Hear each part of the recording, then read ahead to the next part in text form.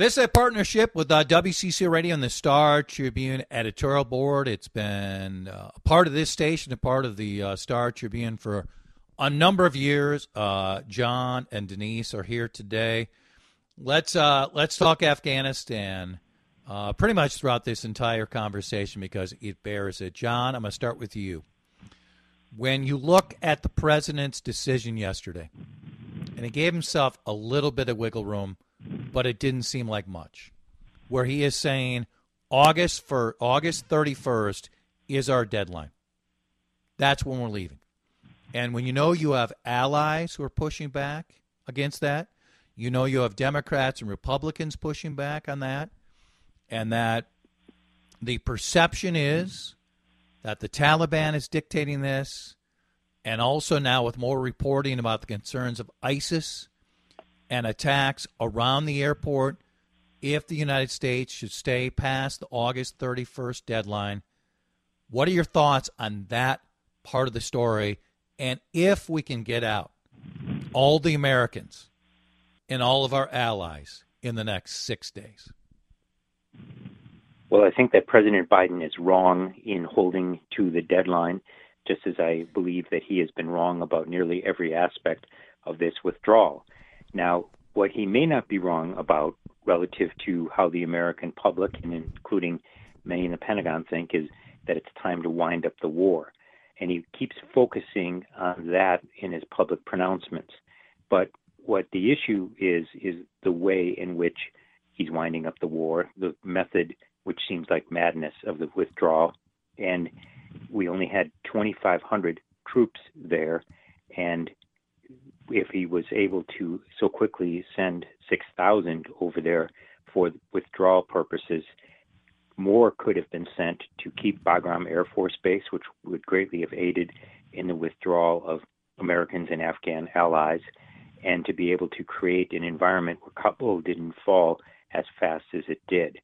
Now, as you mentioned, the Taliban are dictating the terms and are reportedly keeping every Afghan, who many of them, thousands of them, who helped the U.S. and NATO war effort over a generation in Kabul to a really uncertain and probably very unhappy fate. And we may not even be able to get all of the Americans who are still there and need to get out as well. And don't forget, please, that you need to spend some of this time to begin to withdraw the troops themselves. Already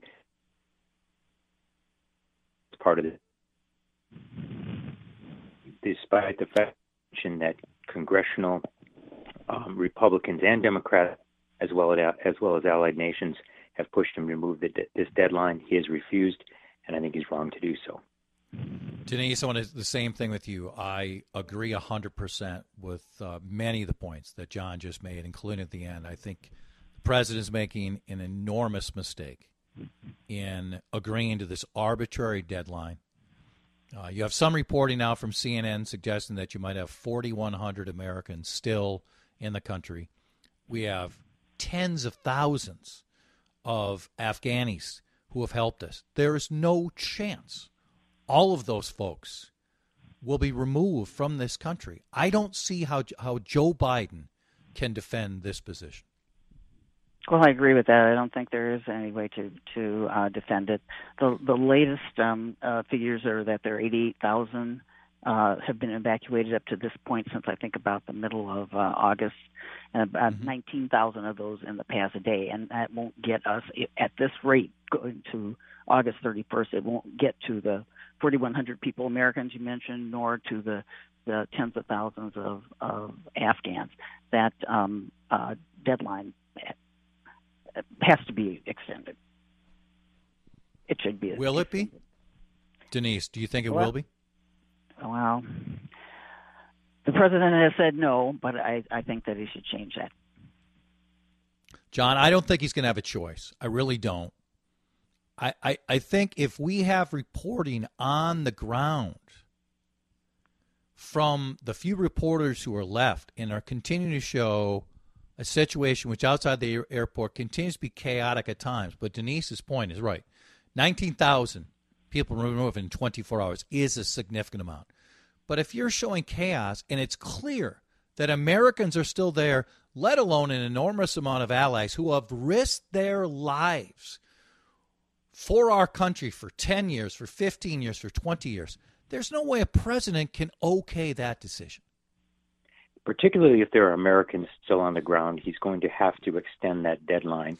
And it does create security risks, particularly if the ISIS affiliate, which is not only, of course, counter to U.S. interests, but even Taliban interests, because the ISIS group is generally Sunni and the Taliban generally Shia, and they may take this as an opportunity to attack, which is why they shouldn't be sending troops home in anticipation of an August 31st drawdown, but to keep them there and maybe even send more, not to restart the war, not to relitigate the last 20 years, which any observer now must look at as a really poorly handled conflict across administrations, Republican and Democratic, but to be able to get Americans out, get Afghan allies out, and keep the other forces who are doing that, as well as diplomatic personnel, safe at this point.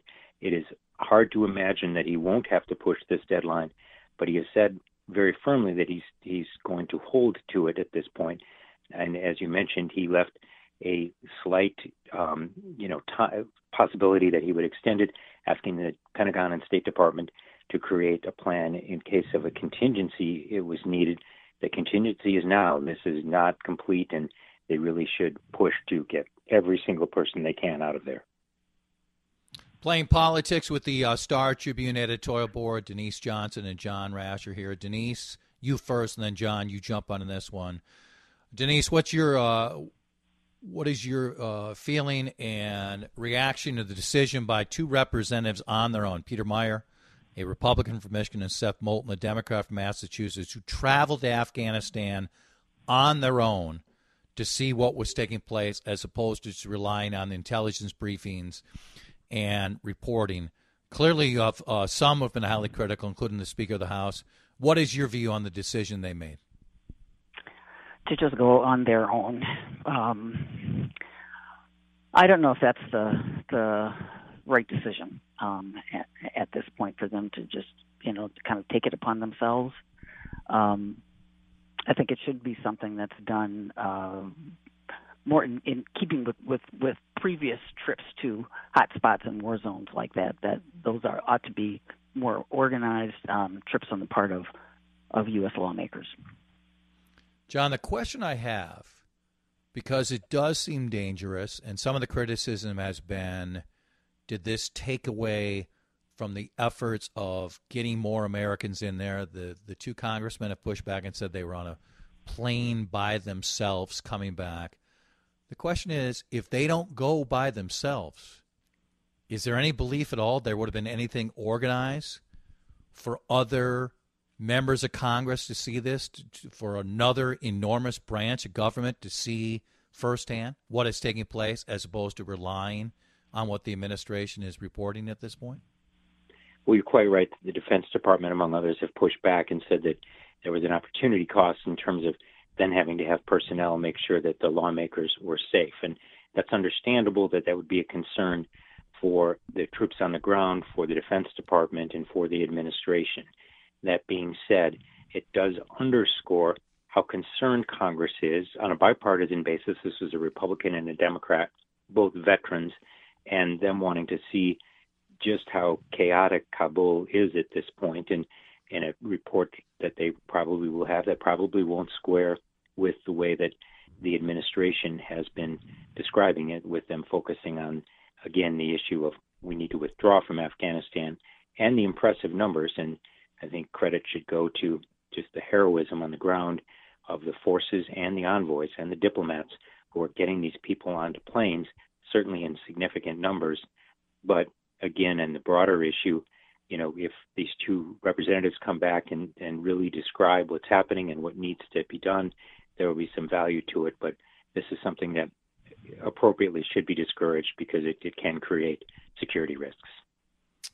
John and Denise are with us from the Star Tribune. John, you first on this one, and I will repeat, I have been highly critical of President Biden. I don't understand the justification saying, well, we inherited this from President Trump. Clearly, the previous president, made some plans. Joe Biden has changed Donald Trump's plans constantly. Donald Trump changed Barack Obama's plans constantly. This is perpetual in the cycle of presidents. And if a decision was made that we should finally get out, it was a defendable position. Others can disagree.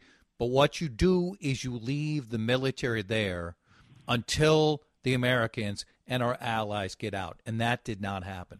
Because of that, John, Joe Biden's numbers, his polling numbers have plummeted. And we still don't know what might happen the next couple weeks. We're early in his presidency. But when you have an event of this significance and this consequence, how does he try to overcome this and bring back his argument of competency and respect the way this has played out so far? Well, clearly and cynically, it appears that the administration is trying to get this done, to rip the Band-Aid off, to realize it's chaotic, but hope that Americans will look back at this as just one aspect of what they consider the mess in Afghanistan and confirm their decision on why they think that the U.S. should have withdrawn its troops.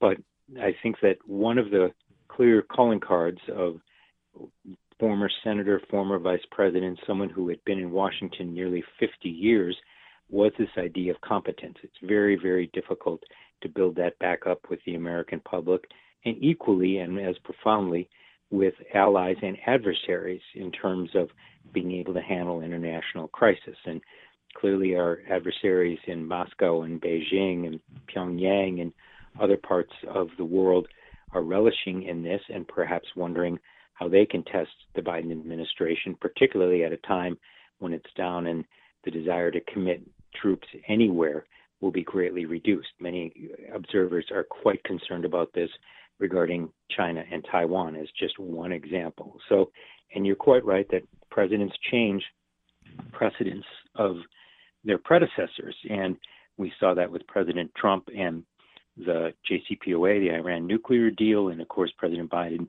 is trying to get back into that. That'll be even more difficult considering that some of the American public and certainly many lawmakers will look at him in a really compromised position, in a weaker position, and to get support for that. So I think that that's going to be an even tougher hill to climb for the administration. So the American public notice all of this. It certainly hurts the president with his poll numbers, and it may hurt the Democrats next November. Denise, same question to you. Well, it certainly hurts him, but there are other things that are kind of on the horizon here, which may impact his image with the American people. Certainly, the infrastructure bill and what kinds of things that will happen as a result of that, whether it's the House version or the Senate version that goes through. We just had a transit person from Washington here recently that talked about the amount that Minnesota would receive under one of those. So for Minnesota and other states, people may be willing to focus on that, on some of the help that has come as regarding the virus and vaccines and so forth. All of those things will also contribute ultimately to how the president is viewed, I think. I don't think the American people will take justice. This is a big one. I don't want to minimize that, but I think that there will be other things that will come into play when people are deciding what they think about the job or the competency of this president. Thanks to both of you. Appreciate it. We'll look forward to talking next week. Thanks again. Okay, thank you. Denise Johnson and John Rash from the Star Tribune. We'll wrap up this hour with a good reminder on excellent topics coming up next hour, including a very important guest. And also remind you, give us a follow on Twitter, at Chad Hartman Show, at Dan Cook WCCO, and at AC830.